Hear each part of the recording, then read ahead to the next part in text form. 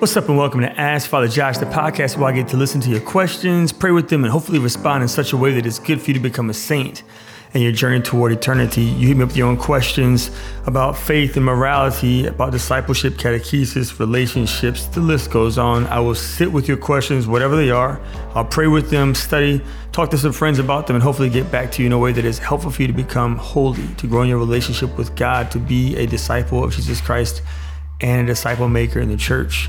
If you're a first-time listener, you can hit me with your own questions, comments, and critiques at www.ascensionpress.com/AskFatherJosh. You can also rate us and review us on iTunes, Spotify, Google Play, and other podcast formats that are out there. And you can share us on your social media pages. If the show is good for you, it might be good for other people as well. On today's show, we're going to talk about happy. Because I'm happy, clap along if you feel like it's something. We're going to talk about happiness, right? And how can we be happy whenever we live in a world that has so many injustices, in a world where there's so much obvious evil, where there's so much division? How can we be happy? But before we get into that really good question about happiness and how can we experience happiness in the midst of so much chaos, I want to share with you a glory story.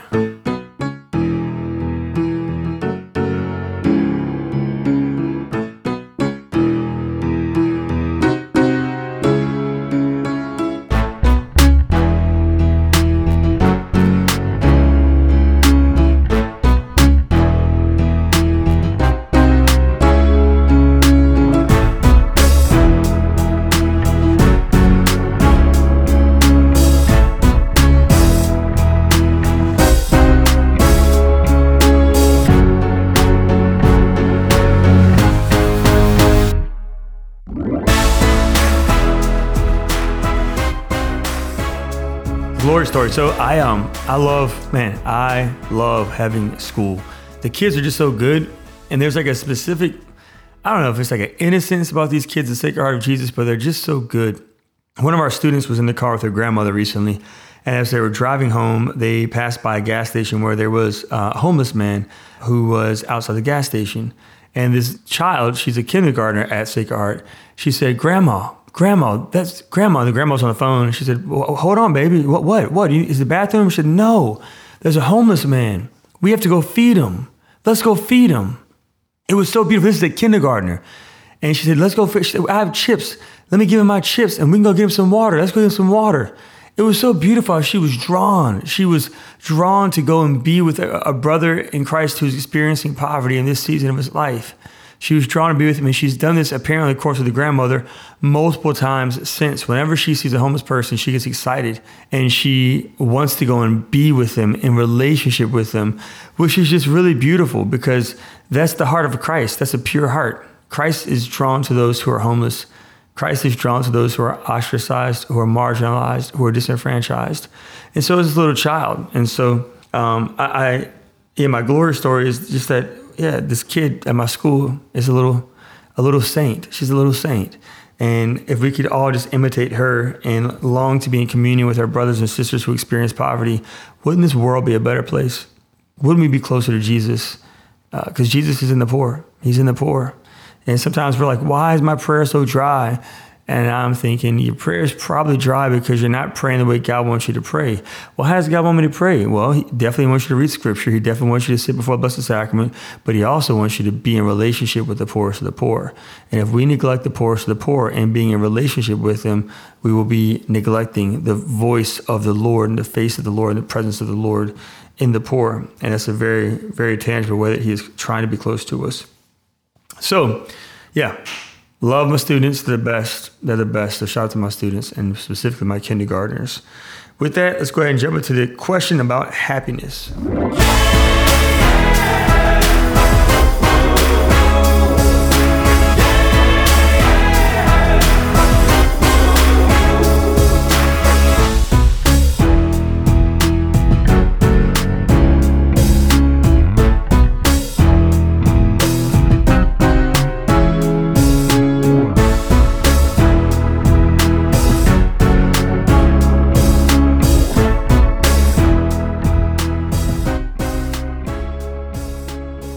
Father Josh, there's so much bad in our world. There's killings, war, injustices. The list goes on. How can I be happy? How can I be happy in a world like this? This is a great question. So what I do is when I get questions, the first thing I do before I study and before I reflect and before I do research, I just pray. Now, when I went to pray with this specific question, a lot of different scriptures came to my heart. So I'm just going to kind of go down the list of scriptures and share with you why they came to my heart. So the very first scripture was Psalm 1. The Psalms were written by King David. King David was a man who was, again, at one point in his life, he was a great warrior, and then he ended up having an affair with Bathsheba. He took advantage of her. He was the king, so he used his power to take advantage of her, commit the sin of adultery. He tried to get her husband drunk. He eventually got her husband killed. He was confronted by Nathan. He repented. At the end of his life, God said, David is a man after my own heart. So Psalm 1, the Psalms are really important to pray because Jesus Christ himself prayed the Psalms. As priests and religious, we and deacons, we recite the Psalms every day. Deacons do it twice a day, morning prayer and evening prayer. Priests pray the Psalms 5 times a day. And I think sisters pray. Some sisters pray it like 2 times. Some say pray 5 and some pray 7. So it depends on what religious community they're with. But the Psalms are very important for all of us because Jesus Christ himself prayed them. The very last prayer he recited on the cross was the Psalms. So the Psalms are important. But the very first Psalm is very easy to remember. Psalm 1 is a psalm I've been drawn to in prayer a lot lately. Whenever people come to see me in my office for pastoral counseling, people who are struggling, people who are going through difficult seasons of life, one of the very first questions I will always ask them, no matter what they're going through, whether it's health or financial or relationship or whatever it might be, is I'll ask them about their interior life, about their prayer. And most people say, well, my prayer is good, Father. What does it look like? And most people's prayer life doesn't look super good once we begin to examine it because it lacks scripture, right? If we don't pray with scripture, that's not a good thing because scripture is the voice of God. So Psalm 1, the very first psalm of the book of Psalms, says this: Blessed is the man who does not walk in the counsel of the wicked, nor stand in the way of sinners, nor sit in the company with scoffers. Rather, the law of the Lord is his joy, and on his law he meditates day and night.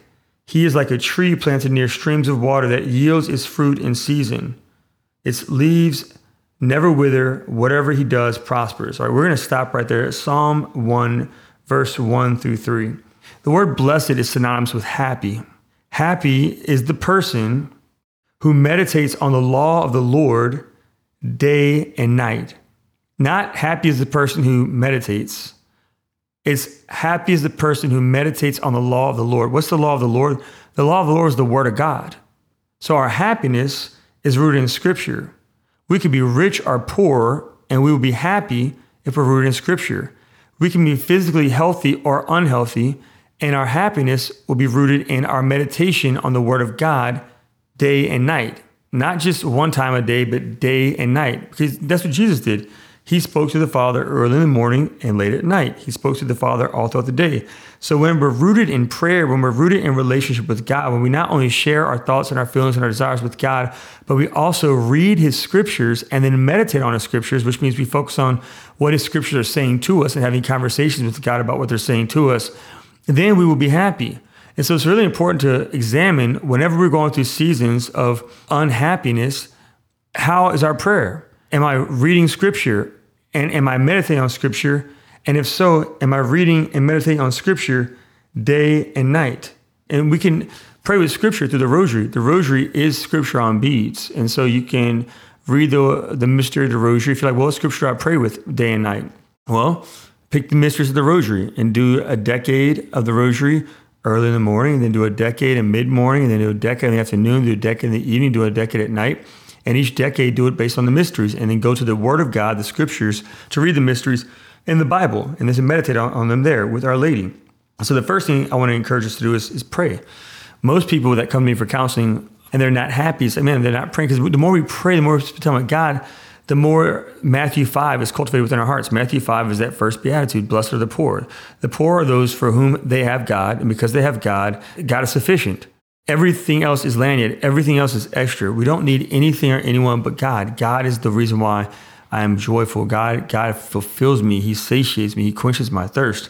God is everything to me. And so the Lord is inviting us to really believe that he is enough. So when we pray, do we pray throughout the day, or do we just have like a one little limited prayer time? Because the Bible says happiness is rooted in a person who meditates on scripture morning and night, right? So throughout the day in relationship with God. As I was praying, I was also drawn to think about Peter. You know, Peter was in a storm, and Peter was on a boat with the apostles, and Jesus wasn't on the boat. Jesus was up in the mountains praying, talking to the Father, listening to the Father. And when Jesus came back to Peter and the other apostles, it was early in the morning. They were miles away from the shore. They were miles into the water, and there was a storm, and the waves were crashing against the boat. And the apostles first thought it was a ghost, which is it's really interesting. That means the apostles believed in ghosts. So ghosts are something that even they believed in back then, because ghosts are souls without bodies. But then Peter says, Lord, call me to come to you. Notice what he doesn't say, Jesus, make the storm go away. Before, whenever they were in a boat and Jesus was in the boat with them and there was a storm, they woke him up and they said, Jesus, make the storm go away. But this time, he doesn't need the storm to go away. His peace will come from being proximate to the Lord, being close to the Lord. That's where he wants to be. He wants to be with the Lord. And so Jesus says, all right, come. After Peter says, bid me to come to you. And Peter begins to walk on water. And he's fine until he takes his eyes off of Jesus, until he stops praying and he focuses more on the storm. The same happens for us. When we begin to focus on the storms of our lives, more than we're focusing on the Lord, we will become overwhelmed with anxiety. Right? Nothing good comes from a long time of navel gazing. The sun is real. If you go outside, the sun right now is very real, actually. It's super hot right now. But because it's real doesn't mean I'm supposed to look at it. If I look at the sun, this ain't Medjugorje, my eyes gonna hurt, right? So Peter took his eyes off of Jesus to focus on the storm, and he began to sink and he was filled with anxiety. So we need to be close to the Lord. We're invited throughout the day as we're being triggered, as things are happening, as we're getting into arguments with loved ones, our confusion is happening, or misunderstandings are happening, our health isn't the best, or we lost money, or we lose a job, or we lose whatever. We're invited to run to the Lord, get close to the Lord. Back to Psalm 1, it says this in verse 3, he is like a tree planted near streams of water that yields its fruit in season. Right? Trees, if you're from the South, not South, there's trees everywhere, but like here in the South, right? If I wanted to grow a tree, I would want to put it near water, because the closer it is to water, the more it's going to get fed. Certain kinds of trees need to be, not every tree, certain kinds of trees need to be close to water.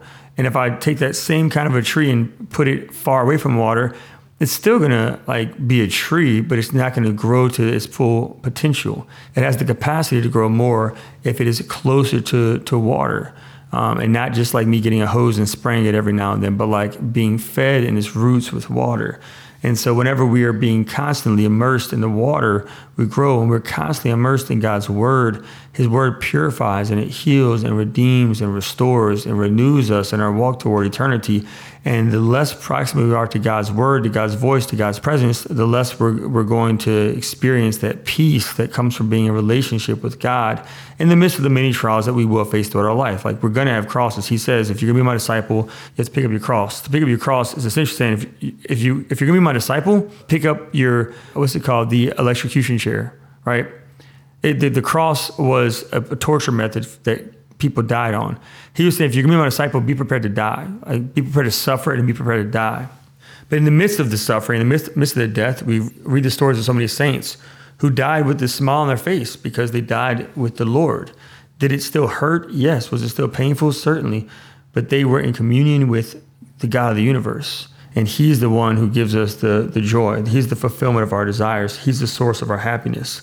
The other scripture I was drawn to was from St. Paul. St. Paul says in his letter to the Philippians, he says, meditate on that which is good and lovely, right? So focus on the Lord. Focus on him. He is the objective good. He is the ultimate love of our lives. So to intentionally throughout the day, focus on him, to choose to focus on him. This might mean we must bring the Bible with us to work. We bring the Bible with us in the car, on the bus. We bring the Bible with us wherever we go. Put it in the purse or in your book sack, but bring the word of God with us. That way you can be very proximate to the word. And as we are triggered throughout the day, immediately run to the word. Like make it a habit to where I'm going to go to God's word and I'm going to immerse myself in God's voice right now on the spot. That's where happiness comes from. Again, this is all according to scripture. So how can we be happy in a world where there's so much killing? There's violence. There's war. There's injustices. Well, it's by going to God and receiving his love. And then being inspired by God to address violence in our community, to address killings that are happening to those who are most vulnerable among us, to address unjust wars and injustices throughout our communities, throughout our workplace environments, our healthcare system, our neighborhoods, our schools. We will be inspired by him to address them when we pray. Whenever our work is the fruit of our prayer, real transformation, lasting transformation happens. So, yeah, happiness comes from God. It comes from God and God alone. We can live in a world where there's no more war and where there's no more institutional injustices and there's no more killings, and we could still be without happiness because we're not praying. But if we pray in the midst of the ongoing wars that will continue to happen, in the midst of the ongoing murders and killings that will continue to happen, in the midst of the ongoing injustices that will continue to happen, we can have an interior peace as we respond to them with the grace of God. So that's what I felt like the Lord wanted me to say. Hopefully some of that was helpful for you. But there are other perspectives out there. Other people might have other ways of addressing this question that are just as valid, but I think that this is an option that we could do. So with that being said, we're going to take a break, and when we come back, I'm going to share with you a story of a saint who, in the midst of a lot of suffering, she had happiness. Stay tuned. Hello, my name is Father Mark Toups, author of the Rejoice Advent Meditation Series. And if this Advent you're looking for a peaceful encounter with God, I invite you to order a copy of Rejoice, an Advent pilgrimage into the heart of Scripture, Year B. You can find out more at rejoiceprogram.com. God bless you. And we are back. Just a reminder, you can hit me up with your own questions, comments, critiques at www.ascensionpress.com/askfatherjosh. You can also rate us and review us on iTunes, Spotify, Google Play, and other podcast formats. And you can share us on your social media pages. If it's been good for you, it might be good for others. So the saint for today is a venerable member of the body of Christ, Venerable Maria Luisa Josefa. She was a woman who at one point was a wife, and she was a woman who became a widow, and then she became a nun, and then she became a laywoman again, and then she became a nun, and then I think she became a laywoman again, right? Maybe. And then she became a nun again. It was crazy. It's crazy, her story. And I'm going to get it wrong a little bit, but basically she's from Mexico, and she was born in the late 1800s, died in the early 1900s, 1930s. She was involved in an arranged marriage. So throughout the world, not everybody who gets married is somebody who meets a dude or a lady and falls in love. They get married because their parents arranged the marriage. So she was in an arranged marriage. She was like 15 years old, which is kind of crazy. Different times than today, but she was 15. The man was 30 years old. I believe he was a doctor. And so they got married. And on the day of their wedding, she was like, hey, let's go pray at the convent. And he took her to the convent. And she went up to the Mother Superior and said, hey, I want to join your order of nuns. And she told her husband, you can leave now. I'm going to be a nun. She had no desire to be married. But Mother Superior told her, you got to go be married. And so she tried to live a married life. And she did. She loved her husband. They were married for about 15 years. They weren't not able to conceive. They experienced a lot of infertility. And so they decided during their 15 years of marriage that they would adopt the poor and they would serve the poor, and those who were poor and those who suffered and those who were sick would be their spiritual children, and they would raise them as if they were their own children. And so together they founded a hospital, and she had gifts of administration and of leadership and of organization. And so she used her gifts to run this hospital that was for the poorest of the poor, and it was very fruitful. But then eventually he passed away. Her husband died. And so once he passed away, she decided, well, now I could be a nun, right? I could be a nun. And she went to the convent and they took her. And so she was able to become a nun. But then when she was a nun and she was living with the visitation sisters, the hospital that she and her husband founded, the hospital that she was the administrator of, began to fall apart. And so the Archbishop and her Mother Superior said, you should probably go back. Like, they need you. So she went back, and she again, under her leadership, the hospital thrived. More poor people were able to be served. I think she was able to also open up an orphanage or something like that. And so it was just really beautiful. Actually, you know what? I think, honestly, She wanted to enter the Visitation Sisters. I apologize. They didn't accept her, but she, during her years as a laywoman, during her years of marriage, she was introduced to Carmelite spirituality. So she actually entered the Carmelites, the order she became a member of. And so as the Carmelite Mother Superior, and her Archbishop said, can you please go back into the world because this hospital needs you? And so she went back to the hospital began to thrive again. Look, I know I'm all over the place, but the point is, while she was married, she was happy. Even though she wanted to be a nun, but she was married, her happiness came from God, period. Not from being a nun, from God. When she was in marriage, she wanted to be a mom. She was infertile. She was still happy. Why? Because God was everything to her. Like, she didn't make an idol out of having babies. She made God her everything. And then when her husband died, she missed her husband, but she tried to become a nun. Again, she was a nun for a while. She had to leave the convent to run the hospital. In the midst of the headache of running the hospital, leaving the order that she loved to be a part of, again, she's experiencing this happiness. And so she continued to serve in that capacity, and then eventually she left again, and she entered another community. And then while she was in that community, she was asked to come back again, because now not only was the hospital failing, but the school that she founded, the orphanage school, that began to fail as well. So now she had to leave again as a sister. Now she's much older. She's in her 50s, and and 50s ain't old, but she was much older than she was when she was, first a sister. So now she's again back out there doing her thing as a laywoman, making the school happen again, making the hospital happen again. And finally, she was given permission to found her own religious community, and that's what she did. And she spent the rest of her life as a Mother Superior, founding orders, but also having to move a lot because of war. We spoke about war in the last question. Because of the different wars that were happening in Mexico, she had to leave, and she opened up convents in the United States of America. She went back to Mexico, and she had to just constantly move and go and move and go and found and go because of the fear of being killed, because she wanted the order to continue to thrive. And so she lived a life where she never really had comfort. She never was able to just rest and just be, but she was happy throughout, because every day she prayed, and she prayed multiple times throughout the day. And in prayer, she encountered the God of the universe who fulfilled her. And so even though her life was a mess, and even though it was filled with chaos and disorder and war, and she saw violence, and she saw many injustices, and she saw institutions that were corrupt, she experienced this interior joy because she was in a personal relationship with the Lord. So I think some of the happiest people I've ever met in my life are some of the poorest people, because even though they don't have a lot, they have Jesus, and Jesus really is sufficient. So if you want to be happy, I want to invite you to turn to Blessed Maria Luisita and ask her for her prayers, so that we can be rooted in and devoted to meditation of the Word of God, not just once a day, but multiple times throughout the day, morning, evening, and night. Until next time, I love you all very much, and I will see you in the Eucharist. God bless.